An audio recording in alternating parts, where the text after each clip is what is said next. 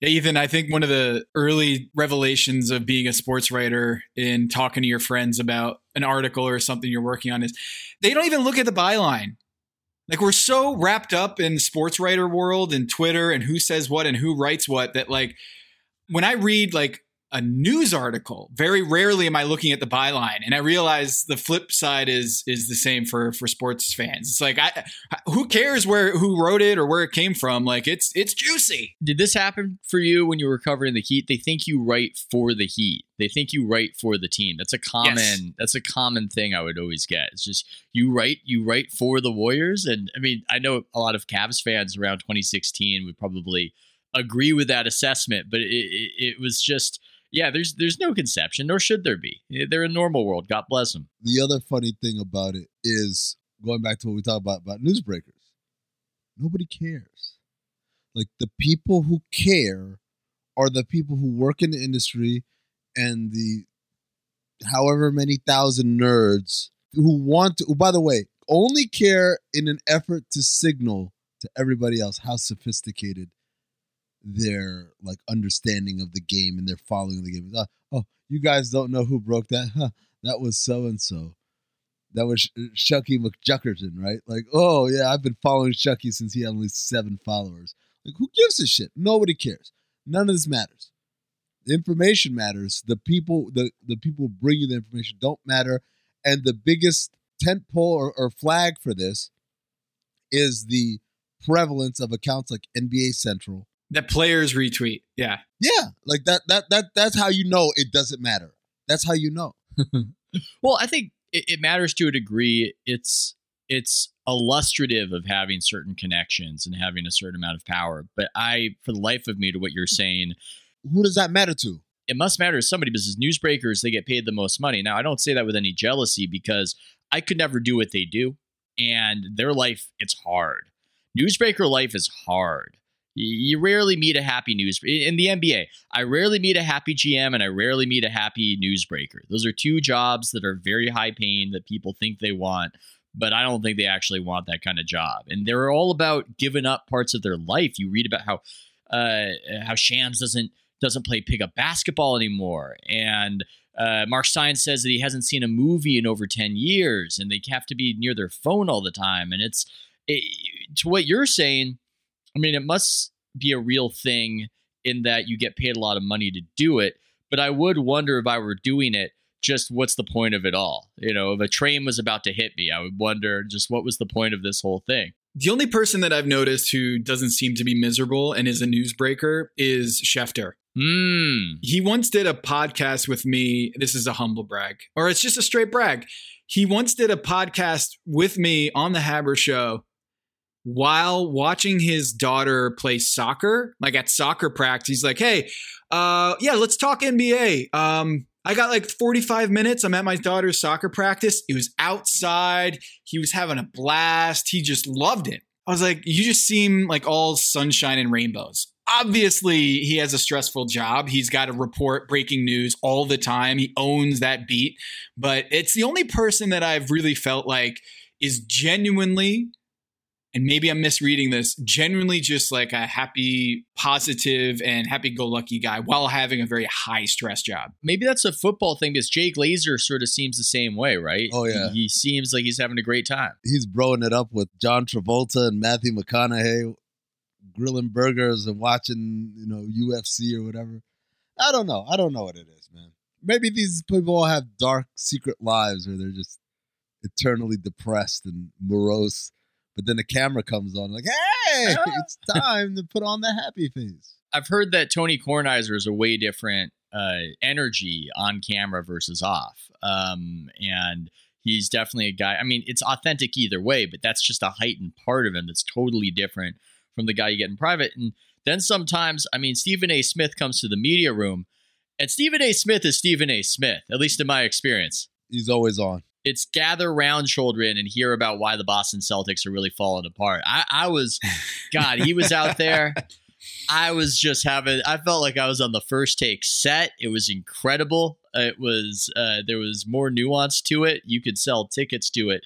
Stephen A. only has one mode, I guess is what I'm saying. In all my time at ESPN, I did one hit with Stephen A. It was Sports Center. I can't remember what the topic was, but he went first. I'm sure that is so dumb. I thought you were gonna say it was crack. And whatever he was talking about, I was so enthralled by the way he said Zaza Pachulia. No, that's not going to happen. They're not going to say that about Zaza Pachulia. It was Kerry Champions Sports Center. Kerry says, what do you have to say to that? I said, I just want to hear Stephen A. say Zaza Pachulia again.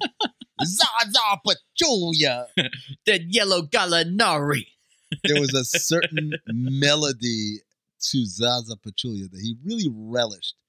He relished saying or uttering. So but it was one of those things where I sat down and I realized, oh, this is not like a regular conversation about sports. This is a Stephen A. thing. And I was like, you know what?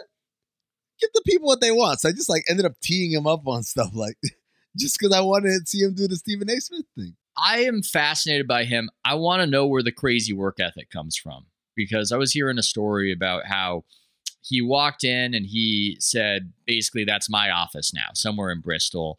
It wasn't in Bristol, buddy. I think it was a long time ago. I'm trying to remember what it was. And and it's not how they did things. It's not a star system at ESPN. You know how it is. It's the shield over the player over there. And somebody said to the new higher up who was against it, listen, just let him do it. This guy is going to save you. He's going to save you. He's going to sleep in that office in order to give you what you need, in order to give you a hit, in order to just keep all the shows going. And he does. The guy is a maniacal hard worker. And I'm so curious where that comes from. Which is funny because when you read those stories about that the NBA doesn't want Stephen A. Smith on the premier programs on ESPN, and I'm like, that's the guy. That's the guy. I mean, they're always in a weird, delicate balancing act where, dude, can we even talk about this in public? Can we talk about Tom? Because you might want to work for ESPN in the future. I feel like me and Amin are just whatever at this point. I'll work there again. I'm not opposed to it. Do the old Keith Olbermann. You're in, you're out, you're in, you're out. It depends on what you're about to say. And then it's the Ethan Show podcast. Yeah, it's just me. Just me. You can hide behind my opinions.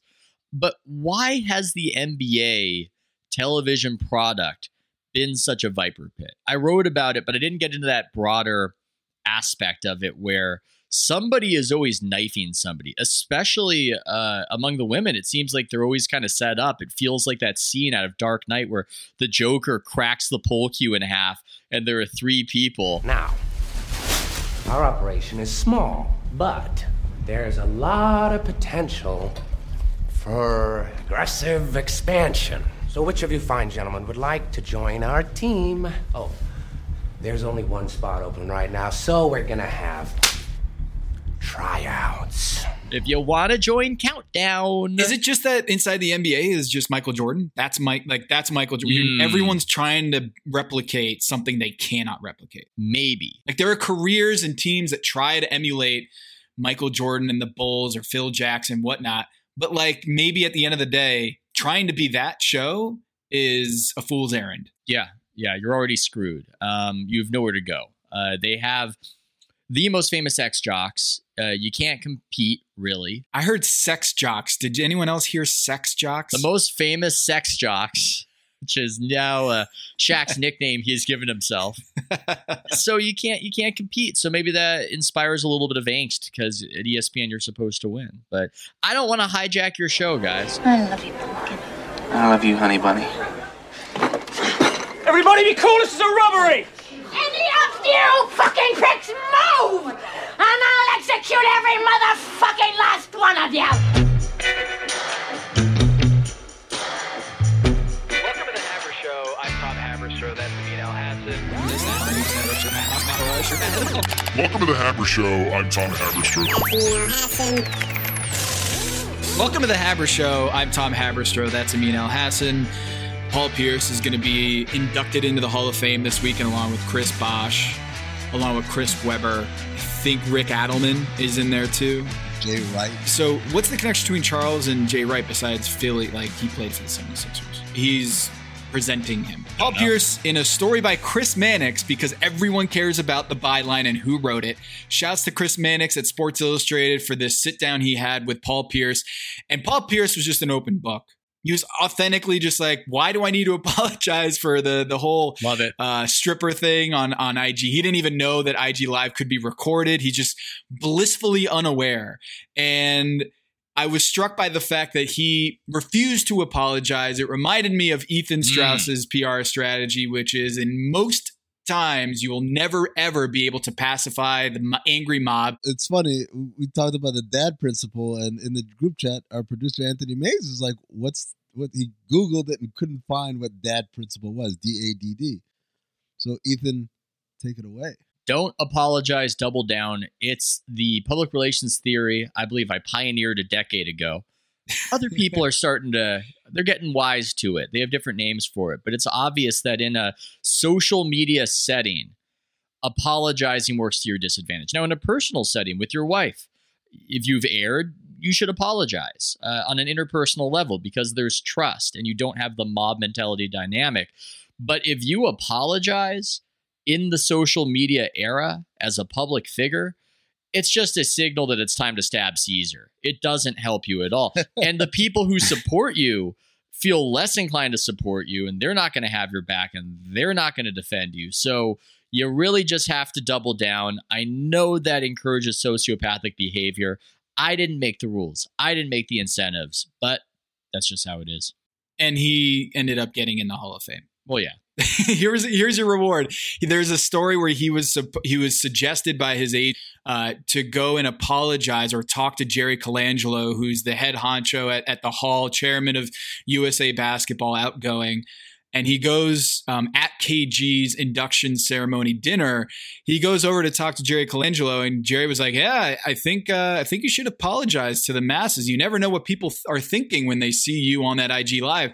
And he goes, "Apologize for what?" I need Paul Pierce to apologize to my son. I'm just saying. It's terrible. Jerry said, you need to apologize. He said, you probably should apologize. He's like, I don't think it's going to impact your Hall of Fame worthiness, but in terms of like, you want people to know your side of it or your take on it rather than just to go with what they saw. So for that reason, you should apologize. And so Paul was like, so I don't have to apologize for what you say. What I'm reading here. and it's as he's accidentally IG living his conversation with Colangelo to the world. But it's perfect. It's perfect. And Paul, Paul's thing was, look, I'm not married. I had a party. The strippers who were there were compensated for their time, were not harassed or abused. Yeah. Marijuana that was being smoked was purchased legally from a legal thing. And we're playing cards. And by the way, the strippers never actually, all the videos that circulated, wholesome They're strippers. just dancers. They were, I mean, they were just hanging out. I don't doubt that at some point clothes were removed, but in the videos that I saw, and I saw a lot of them, they had their clothes on. Yeah, I studied them. I scoured. I had with a fine-tooth comb. Just for professionally. I had to look at it. I had to scout. Like Kevin Costner's character going over the Zapruder film, just looking for some sort of detail. To the left. Back and to the left. To quote it, to do the exact quote, to get this right, Pierce's longtime agent, Jeff Schwartz, suggested Pierce apologize anyway. Schwartz worried that the video might influence Hall of Fame voters. Pierce didn't. Quote, "Come on, I didn't do anything illegal," says Pierce. "These motherfuckers in the Hall of Fame did some fucking cocaine, fucking battery. What the fuck did I do? I was just having a good time. And the people coming after me, half you motherfuckers do the same shit. You're just hiding it. And you all married while you're doing it. I'm divorced. I'm retired. I'm having fun." That's how it's done, folks. That's how it's done right there. And what's great, if you look at the social dynamics, and again, I'm not trying to train you on how to be a sociopath. I'm just noting that sociopaths tend to win and just trying to allow people to defend themselves. There is an aspect, a game theory aspect, where people are going to jump on you if they don't fear that you might get them. What he's doing right there, whether he knows it or not, he's kind of putting it out there that if you come at me, your business might get talked about. I'm a loose cannon. I'm Paul Pierce. I might be secretly recording my next 5 interactions. Do you really want to put that spotlight on yourself? That's how it's done. The way it was written in the article was like, he basically threatened everybody, and then days later, he was in the Hall of Fame. Yes. Yes. Well, I mean, I think part of the problem is we don't know who the Hall of Fame voters are. And I think that's an issue. We should know who the Hall of Fame voters are. Because when someone doesn't get in, I want to hear from the people who said no. I want to hear from the people who say, oh, yeah, I didn't vote for Chris Webber because like I need that explanation. And so if Paul weren't to get in, I don't want to guess that it's probably because of the IG video. I want to hear from the people who didn't vote for him. Yeah, I didn't vote for him because of an IG video. Yeah, I would agree. Did you guys see Derek Jeter kind of call out the one guy who didn't vote for him for the Hall of Fame? Yeah. And everyone's thinking it's Dan Shaughnessy from the Boston Globe. Is it? Guys, I rekindled an old flame talking baseball, guys. I tweeted out that Nomar's better. And I had all the stats to prove it from 1990. I even did some homework on Baseball Reference. Why would you do a thing like that? Here we go. Not all the stats. There's one stat that don't do it. Don't do it, you fucking Yankee fan. Don't do it. I'm just going to say, man, there's just one stat. Bronx Bombers. Yeah, Does it start with R and end with Z? Lots of Z's. 5 Z's to be exact. Jeter, get about it. Yeah. I got a lot of action on that tweet, and people were mad. People were very mad that on Derek Jeter's ceremonious day, on his sacred induction into the Baseball Hall of Fame, I had the tactless, I don't know what word they used, but it was almost like I was peeing in the cathedral by suggesting that when Nomar Garciaparra was on the Red Sox and they were at their peaks, and granted, Nomar got hurt, and then he was traded right before we won the World Series. I say we because I am that sports fan. Nomar's numbers were far superior than Derek Jeter's. And I was just pointing it out on Twitter, and people got really upset that I would do that on Derek Jeter's day. As if Derek Jeter's looking on Twitter being like, this Tom Haberstroh guy. I don't know, man. I don't know. I mean, A, yes, you were being the skunk at the garden party, but B, you might be selling yourself short. I mean, Jeter's calling out that one voter. He might be looking. He might be looking for the person who doesn't give him his full credit. I get it. I get the backlash. I'm not bothered by what you're doing, but I do think people have the sensitivity to it now of you're ruining his big day. It's like a bride's wedding. You know, you're ruining, you're wearing the same thing. What are you doing? You would it's do that this kind of thing. On the day of my daughter's wedding. You would tweet that. A man who dishonors Derek Jeter is not a man. Well, I got to hand it to Derek Jeter, because without him, I'm probably not sitting here with you guys. Without Derek Jeter, I'm probably not writing blog posts about why his defense is the most overrated thing in the game.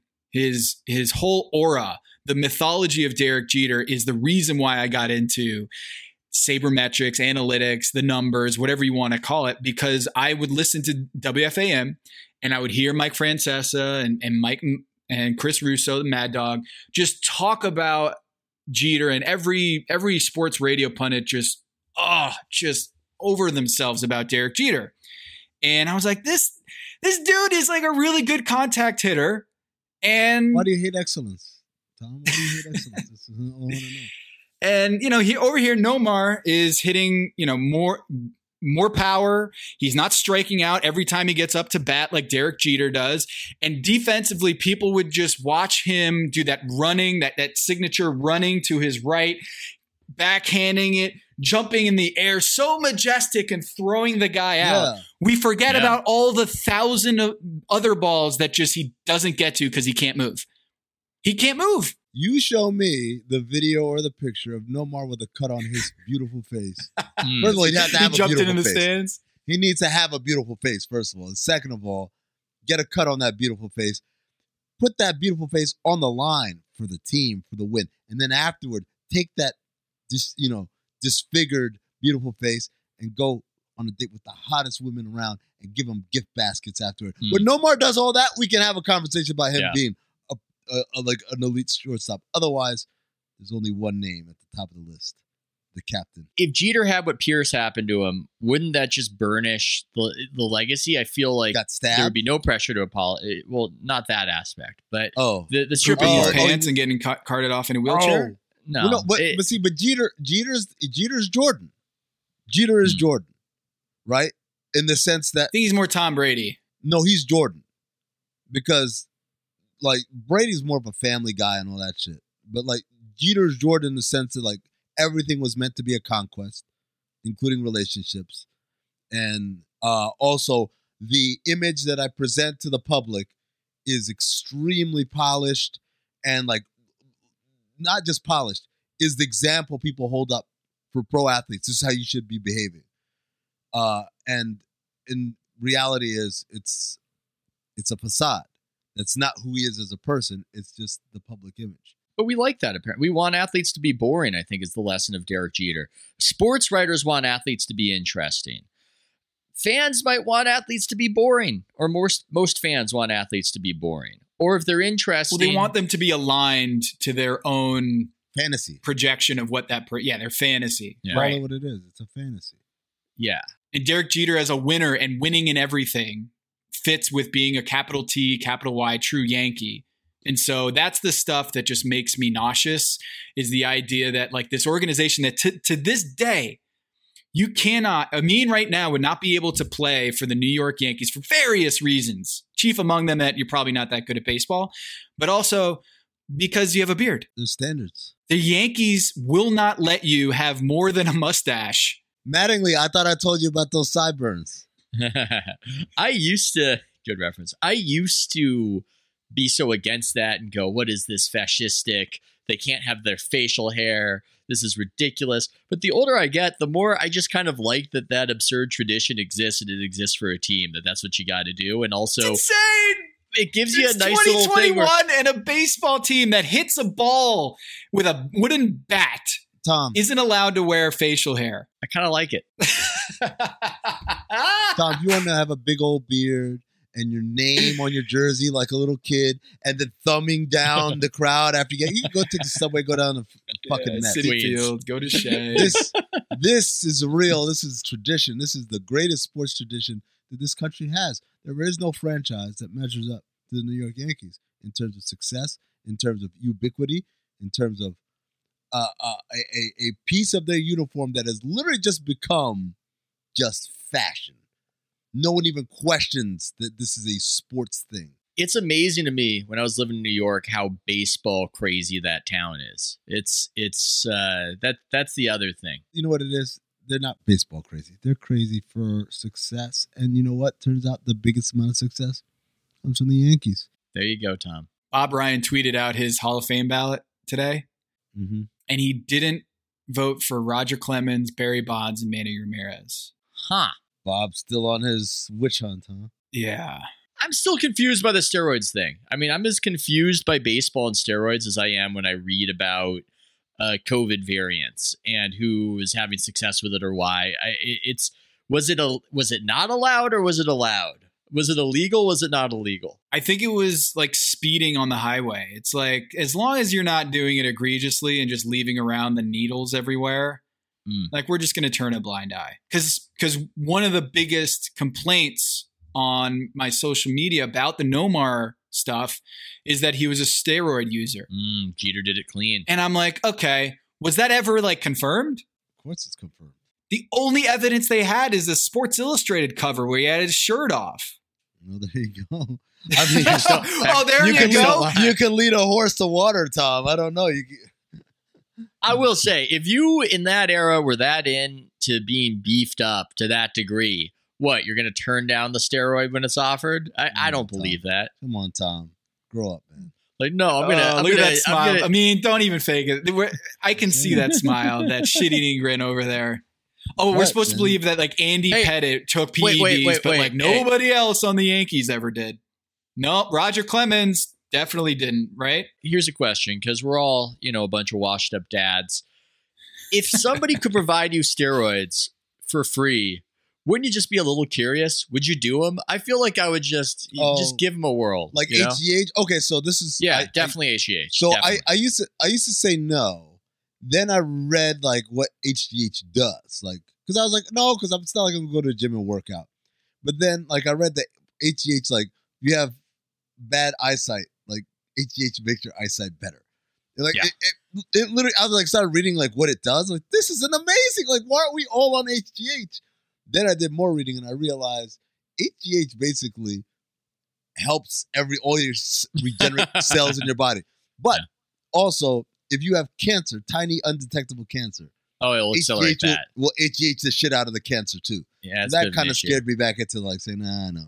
But yes, Ethan, to answer your question, if there were a magic pill that I could take right now that would instantly make me feel energetic and flexible and remove all the pains from my body and make me fast and strong and I could work out and not have a sore back afterwards and all that, I would absolutely take it. What are you talking about? Why wouldn't I take it? If we were told we can't drink coffee, like sports writers can't drink coffee anymore, or like if people on TV weren't allowed to wear makeup to make themselves look better. I didn't want to wear makeup, but they maybe. I guess I'm just a Derek Jeter of this shit, huh? No coffee, no makeup, just naturally clean and great. I feel like as a curious person, as somebody who's interested in life, and God, I want to tell this anecdote about Voltaire, but I really don't know how to tell it. Oh, Maze, you got to clip that. You got to clip that. What a line. There's no way I can tell it. There's no way I can tell that I can tell it, but it's this exact dynamic. Let's say the short version of the story is that Voltaire was going to one kind of brothel in Egypt with a buddy of his because there were a bunch of brothels back then. And then his buddy got him to go to the other kind of brothel. And and so they went one night. And then the next day, his buddy says, do you want to go back to the other kind of brothel? And to that, Voltaire says, no. His buddy says, why? Voltaire goes, once a philosopher, twice a something else. So that's the sort of code we're swiveling around. And there we go. A double philosopher? A bi-philosopher? Backdoor philosopher? I don't know. But that's the way those people talked back in the day, is what I'm saying. That's not what you know what I mean. But I'm just saying there's this attitude that we should have as intellectuals who use words that, you try something out. Somebody gives you the steroid, you try the steroid. Don't do steroids all the time, but give it a whirl. To Paul Pierce's credit, he continued his anti-LeBron campaign, which I love. I love this. Fans, I think, get caught up and say, like, at every opportunity that he gets, Paul Pierce is going to hate on LeBron. And I'm like, it's kind of endearing to me. Do we want our athletes to just on the court be like buddy with everybody? Or do we like the fact that there was a rivalry between Paul Pierce and LeBron? They didn't like each other on the court, and off the court, he's going to continue to hold that. And there's something in me that just thinks fans just want to complain. People just want to complain. When Paul Pierce is saying ESPN is just a LeBron PR machine, or you had to talk about LeBron all the time. That's one of the things he mentioned in the article. People get upset about that as like sour grapes about LeBron. It's like, yeah, LeBron is amazing. You have to talk about him. He's playing at an MVP level in 2021. Of course, you're going to have to talk about him, Paul Pierce. And I'm just I like that. I like that a player is continuing to be, I guess, authentically. I mean, I don't know how we're going to. You got to book him for the shit. The more you talk about this Paul Pierce, the more I think I like the cut of this guy's jib. You gotta book this Paul Pierce. So the thing about Paul, I think, that people don't understand is that he says a lot of things that a lot of players think, but don't say out loud. And I don't think people notice or understand or recognize that. So, for example, a couple years ago, Paul said, my career is just as good as Dwayne Wade's.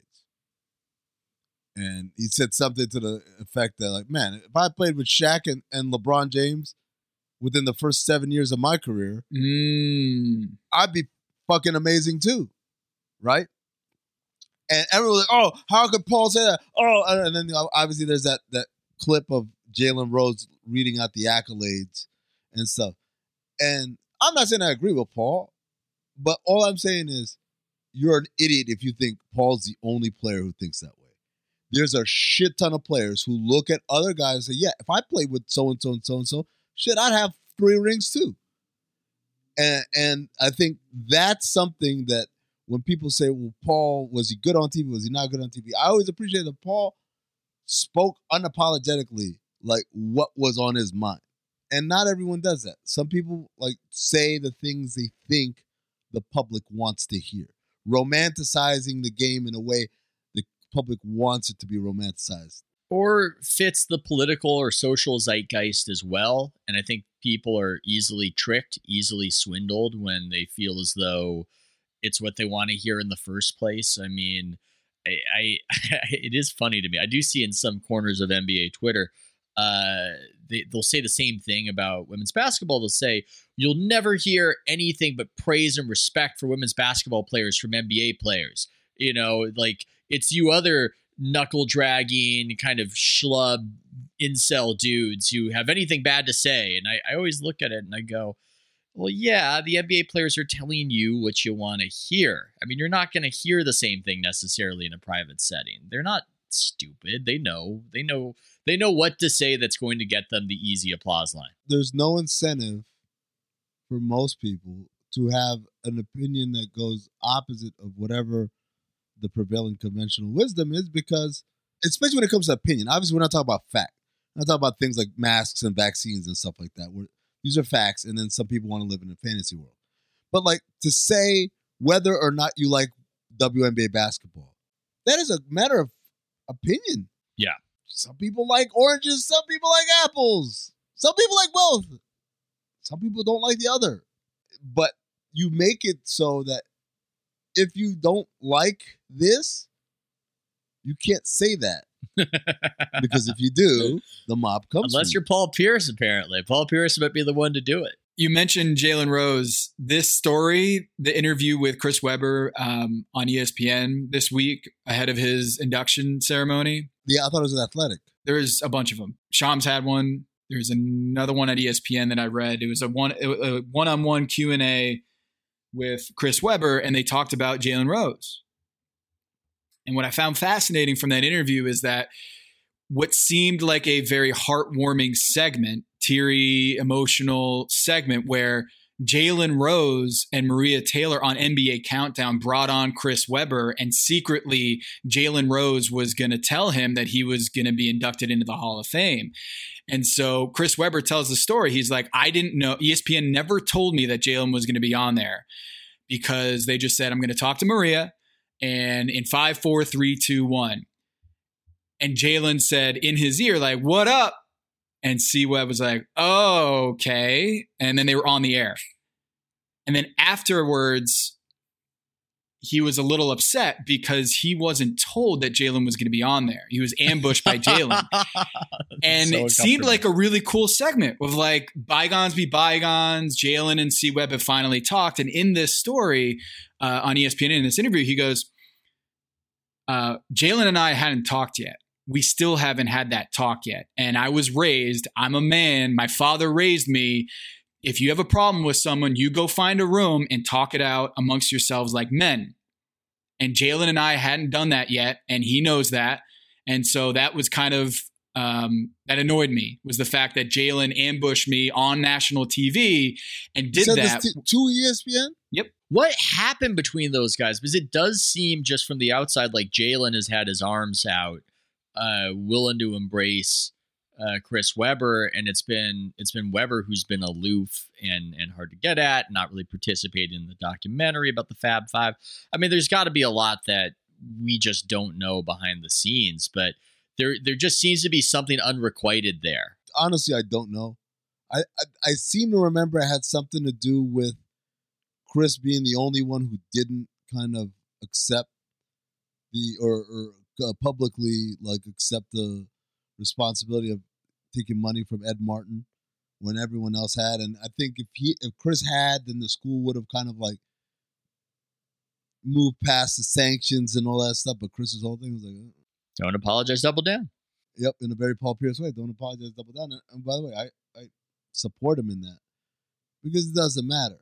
But ultimately, you're right, Ethan. There's probably more to it that we don't know. And also the idea that people who were friends when they were 18 and 19 should still be best of friends when they're 44, 45, 46 is a little Pollyannic, probably. They're apparently the Fab Five are all going to get together at the C-Web induction ceremony this weekend. It's hard to make friends after age 30, though. I mean, this is not the direction I thought this podcast would go in, but I find it very difficult to make good friends past a certain age outside of industry, because we have these experiences that are very unique to what we do.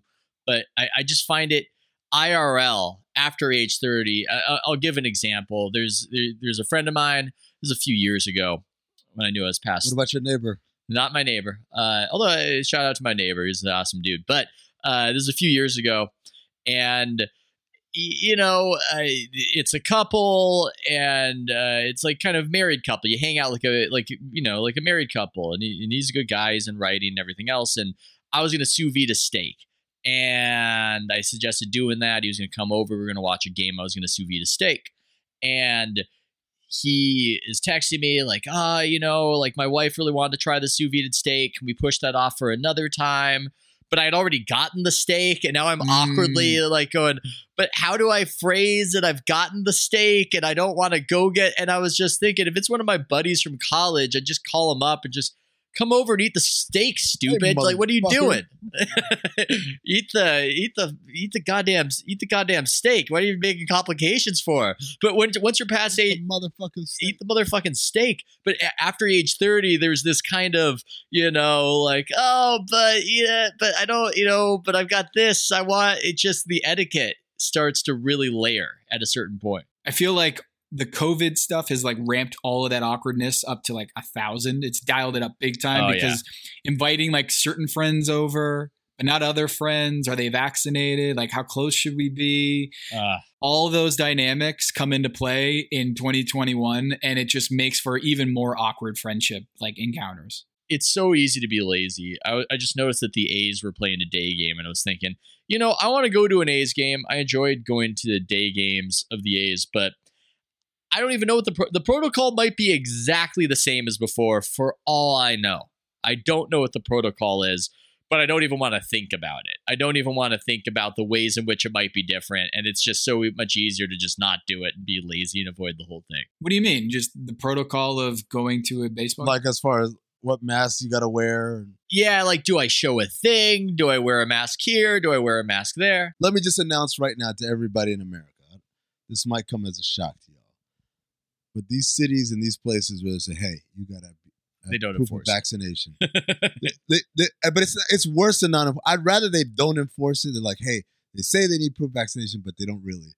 No one ever asks about it." I'd rather it be that than what it is right now, which is proof of vaccination.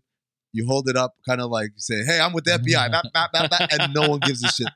What are we doing? Like, there's no cross-checking that my name is actually my name. I'm just showing you a piece of paper and that's it. And they're not even reading it. They're just like, that looks like what it's supposed to look. It literally is the meme, the video of this the TSA, the fake. The dude at the stadium who's patting you down and just like barely even touching you and just come on in. It is logical in a way. It's like we want to induce a certain behavior, but we're not totally sure we have the force of law to actually do it. So we're not really going to push it. But my thing is like all these anti-vaxxers. Do y'all realize you could just fucking fake it? Well, they're worried about, one day they might not fake it. one day they'll go from being lazy about it to being quite diligent about it. I think that's that's perhaps the fear, or the technology will get so good. Because in theory, they could make it all digitized, I suppose. I don't even that. know. So I have mine digitized. Mine's on my phone. Well, okay. This gets us to an NBA topic, by the way. They didn't look at it. They just lean forward and tilt their nose up slightly higher to indicate I'm reading, but like I could tell they're not. So you're saying if I took a screen grab of your actual card and just had it pulled up a picture of that and walked in, they'd be like, oh, "Okay, cool, yeah." Forget mine. You could take your wife's one. And now for something completely different. NBA topic. I've seen these rules in cities where the NBA says, "Hey, these players, they've got to conform to the rules in the San Francisco or in a New York City." I mean, I talked to a trainer who was like, "That's never going to happen.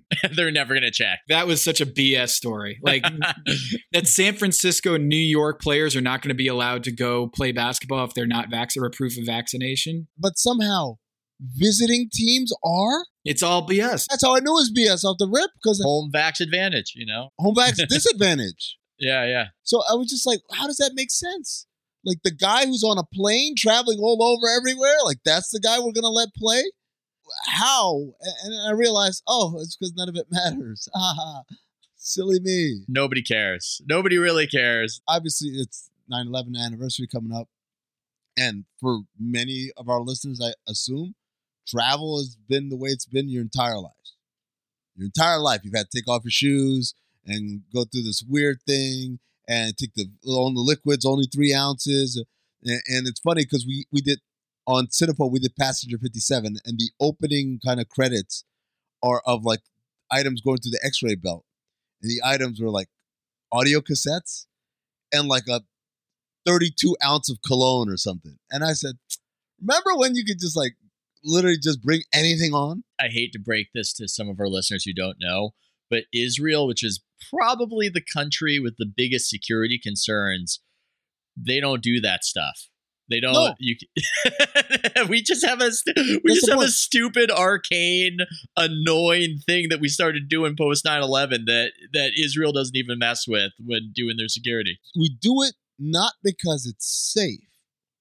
We do it because it promotes a false sense of security. Like, guys, yes, safety theater. They made me take off my shoes. How could anything get by these cunning people? The restaurant around the corner is like the top restaurant in the city. Had like a COVID. One of their workers was exposed, and so they shut down the restaurant. And on IG, they said, we're gonna take a break. And then we're going to do a full clean of the restaurant. And I'm like, are they really going to do that? And secondly, that's hygiene theater. That's all that is. It's just saying to Insta, like, hey, we're going to do a full cleanse of our restaurant, our entire restaurant, when that is not how COVID. It shows a shift. So if there were no COVID, you wouldn't clean your restaurant? No, this is extra. They're going extra, right? So I think it shows that there's a shift where before it was legitimate fear of the virus, and now it's, what do I got to do to be able to do what I want to do? It's just, we have gone from the actual to the theater, because that bubble in Florida, I think, was not theater. That was the NBA saying, we are terrified of this virus and we're trying to keep the virus out. Now the NBA is going, yeah, this virus, it's bad, but it doesn't seem like it's necessarily the most deadly thing for an athlete with 0% body fat.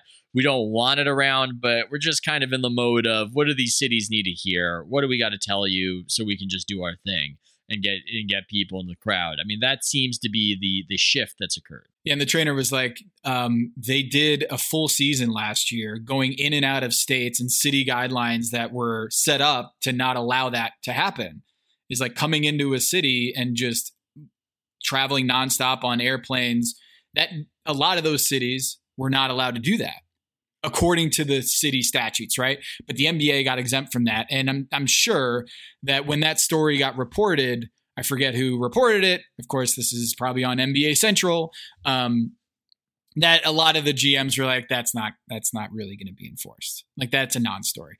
But like, The other side of this is when you talk to people in the NBA this upcoming season, like I think there are going to be players who are not vaccinated, and the question is whether other stars who are not vaccinated are going to be held to the same double standard or the same standard as like the 15th guy on the bench, because that's always going to be an issue with certain GMs and coaches are like, hey, you better treat LeBron, Chris Paul, Stephen Curry, Kawhi Leonard, all the same as, Patrick Beverly or Josh Hart or whoever it is. Who's enforcing it, though? Lawyers, maybe? The NBA? It's just things that we say because they sound good. It makes us sound like we're on top of our shit. That's all it is. It's the same. It's no different than the performative statement of saying, like, WNBA basketball is as good, if not better than the NBA. No one's checking, right? No one's checking. And again, I'm not saying that statement as fact or as something ridiculous. I'm just bringing it out as an example of something you can say. Would you want them to enforce it strictly? Is that something you would want? Like in the honestly, we can tie it to baseball and steroids, where I don't know if the strict enforcement is necessarily what the league wants in the end. No, it's what makes marijuana on the banned substance list one of the stupidest moves in the history of our sport. Something that happened only after the 1998 collective bargaining agreement. And it was like, wait a second. Why are we testing for something that literally has no impact on our game other than the bad PR of someone testing positive for it? So if we never test for it, no one ever tests positive for it, nobody cares. Steven Jackson was never suspended for marijuana. He was always constantly in the program. And he's like, once you're in the program, man, you're good. Wow. You know? It's just a waste of time and a waste of resources. Now, the difference is when you talk about COVID, there is an impact. This virus is extremely communicable and with dire results. So there is a reason for us to be vigilant and to enforce it crazy and all that. So there is an actual reason. But if you're not going to do it, then just shut the fuck up about it. I don't want to, don't piss on me and tell me it's raining. Just piss on me. Say, I'm pissing on you. If LeBron spread it to everybody on the Lakers and it became a thing, what player does he get to take the fall for him? Oh, on last year's team or this year's team? This year's team. Kuz for sure last year. Yeah. 1,000% it's Kuz. Oh, Dwight, right? I mean, can you do an imitation of Jared Dudley solemnly accepting the job? Braun. Here's what I'll do. I'll take the rap. You got to hook me up with Jake Kidd next year. Looking at the Lakers roster now. Oh, I got some. Isn't it Dwight? No, it's not Dwight. You got Taylor Horton Tucker because he's 12 years old, so you can say he picked it up at school. You've got Kendrick Nunn, who's already a fuck up. He's already got that on his resume. Yeah, and then Dwight would probably be my thing. I mean, that's what a lot of it is. I mean, not only is the disease potentially deadly for certain kinds of people, but there's this stigma. You don't want to be the one to spread it. You don't want to be the one who is known. I was terrified. I had norovirus in the 2019 finals in Canada, and it started hitting me. It rifled through my son's daycare. I tried to stay away. I stayed away a few days at my mom's house, but my wife wanted to help in the end. I spent one day. I started feeling it in line at customs at Pearson Airport in Toronto. Just all bad. Spinning, just everything bad. One of the just sickest I've ever been. And then I started getting worried because it's the finals. I've got to do stuff for The Athletic. I got to write stuff. I've got to go to stuff. It's that subjective call of when am I actually completely well? And I was just haunted by this idea of, am I going to ruin the 2019 NBA Finals? Am I going to show up? Hey guys, how about some interviews? And I'm just sweating and keeping it together. Outbreak Strauss. Coming to a theater near you. One man. Steph Curry out with flu-like symptoms. Because norovirus... Thought the press room was safe. Norovirus, incredibly communicable. And I just knew that thing would spread like crazy if I gave it an inch. Covering the finals. And yet, it was the final for everybody. Coming to a theater near you. Outbreak Strauss. If this was Cinephobe, I absolutely would have leapt on it. If it's spread, if you give it an inch, like, oh man, that's just tension. My kids had been out of physical school for basically a year and a half. They went back the end of the second week. One of them came back sick, and we're like, holy shit. Is this it? One of the twins came back and said, oh shit, is this it? Like, you went to school, been healthy. No one has been sick in our house of any sort for a year and a half. Kids go to school for 2 weeks, come back with some shit. Take both twins, because they share a room together, to go get tested. Nothing. I get tested. Nothing. It starts to spread throughout the house. Go to the doctor days later. Doctor's like, nothing on the PCR. It's RSV. it's just a virus. And I was like, remember when just a virus was a thing? Remember, like, you think you're really sick. I got a virus. You go to the doctor's like, you got a virus. It'll be like 3 or 4 days and you'll be done. Yeah. And now all that shit is gone. But it's just like, it's so crazy to me, man, that I know exactly where all diseases come from. It comes from school. Yeah. It comes from these fucking kids. They go to school, they come back with shit, and then when it gets into us, it's like 100 times worse. And now we're walking around like zombies. But my whole thing is like, okay, I know I'm not quote unquote sick. I don't have the vid, but I am sick. So now every time I cough, like I feel very self-conscious. Everyone's looking at me like this. Oh yeah. Fucker here, you know? Yep. Even with that, when I'm in public places with a mask on, if I have a tickle in my throat, I'm turning purple. I am turning purple, trying to hold that in. I'm Izzy Gutierrez on TV. I do think the vid is one of those things where if you got it, you know it. I don't know. Have you caught it? Have either of you caught it? No. Have not. No. I haven't either, but I know I've thought I caught it 9 million times. Yeah. Because as soon as I feel any symptom, a little scratch in my throat. Oh shit, this is how it happens. I knew I should have gone to that McDonald's drive-thru. Like, I mean, just like because it's everywhere. And the whole thing is, it's not even like, oh yeah, man, I knew I shouldn't have made out with that bottle waitress at this crowded club. It's not that. It's like, the regular rhythms of your day-to-day life put you at risk at all moments because everybody else is a piece of fucking shit that can't just wear a mask and get vaccinated. That's why. It's not because of any other reason other than that. See, you have a very different view of the whole thing than I do. I think I'm more fatalistic than you are. I don't take any crazy risks. I'm not going to some techno club in Berlin. And have you gone to a wedding in the past year? No, I have. Thought I got sick there. Have you been invited to a wedding that you wanted to go to but declined? Yeah, but travel's involved. Shout out Rob Mahoney. I haven't really put myself in position, but I also have this kind of fatalism of whatever happens, happens. I feel like Amin is of the mentality that this can all be very controlled and he is vigilant. It absolutely could. Wow. Looking at Ethan judging Amin's lifestyle right there. I'm not judging. I'm just looking at I haven't put myself in position to get COVID. I'm looking at the rich pageantry of life's perspectives and looking at Amin's perspective. I'm getting a read on Amin. I'm going, Amin's got a little bit of germaphobe tendencies. Not that there's anything wrong with that. You know, that's okay. That's fine. But the reality is, Ethan, it should be easily controllable.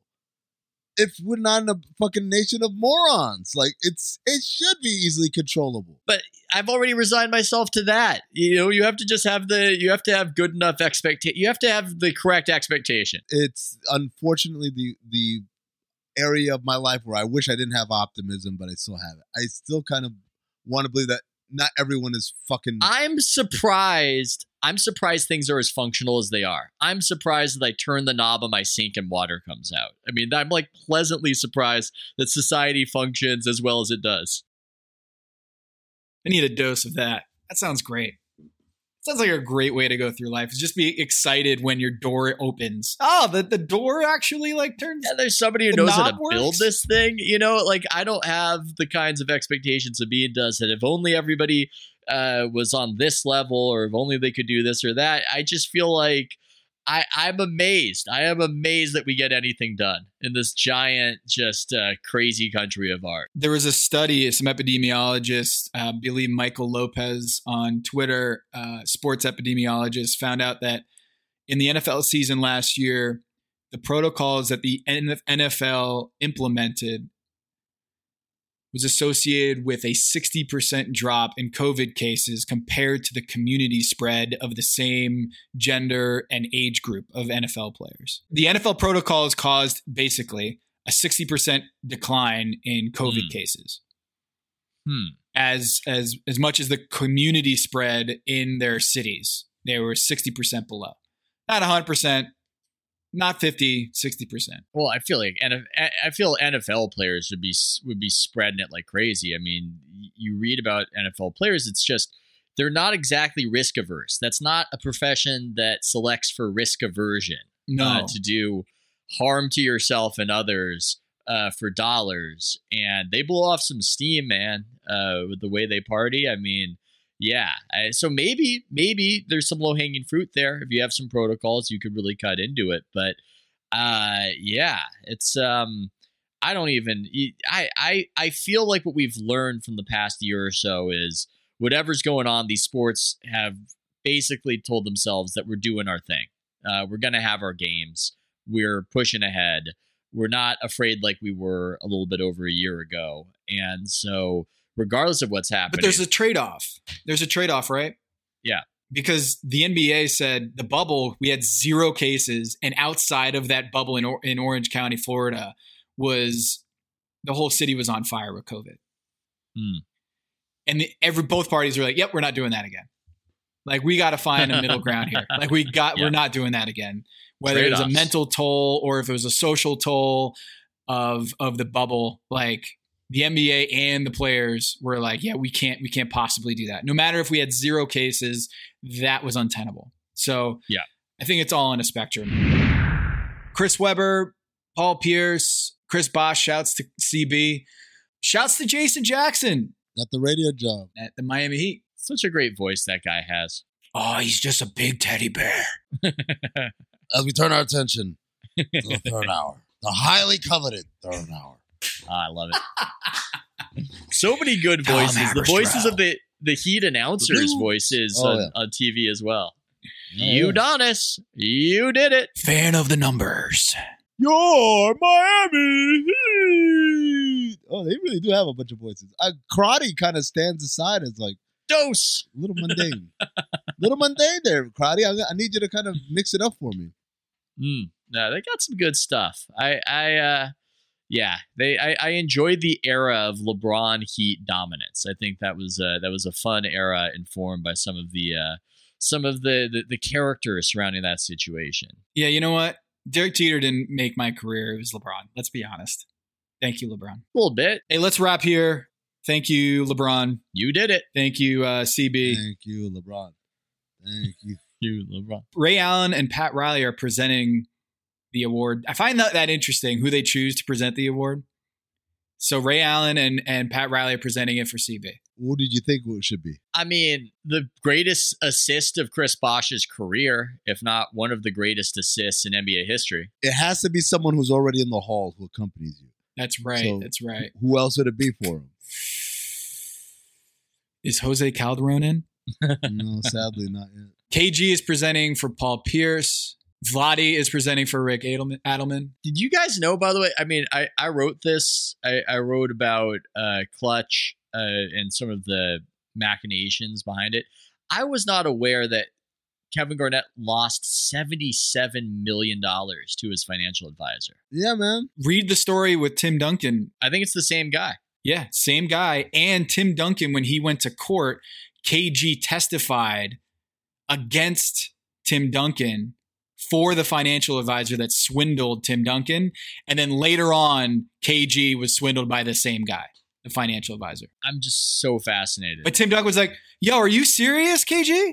You're really going to testify against me that this dude is legit against me in court? I have a story idea. Okay, so Substack, baby. Oh, House of Strauss Substack.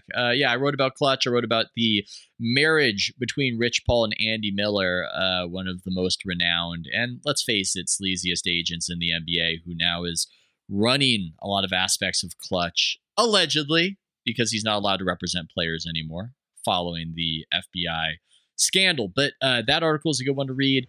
I've got other ones. I've been writing my ass off, guys. I feel like I'm barely aware. That's on. That's off. As I'm doing some promo right here. You might like it, you might hate it, but I'm just trying to work as hard as I can now that it's on me. And I hope that some of you out there can support me because I'm frankly having a great time doing it. So, House of Strauss Substack. Subscribe today.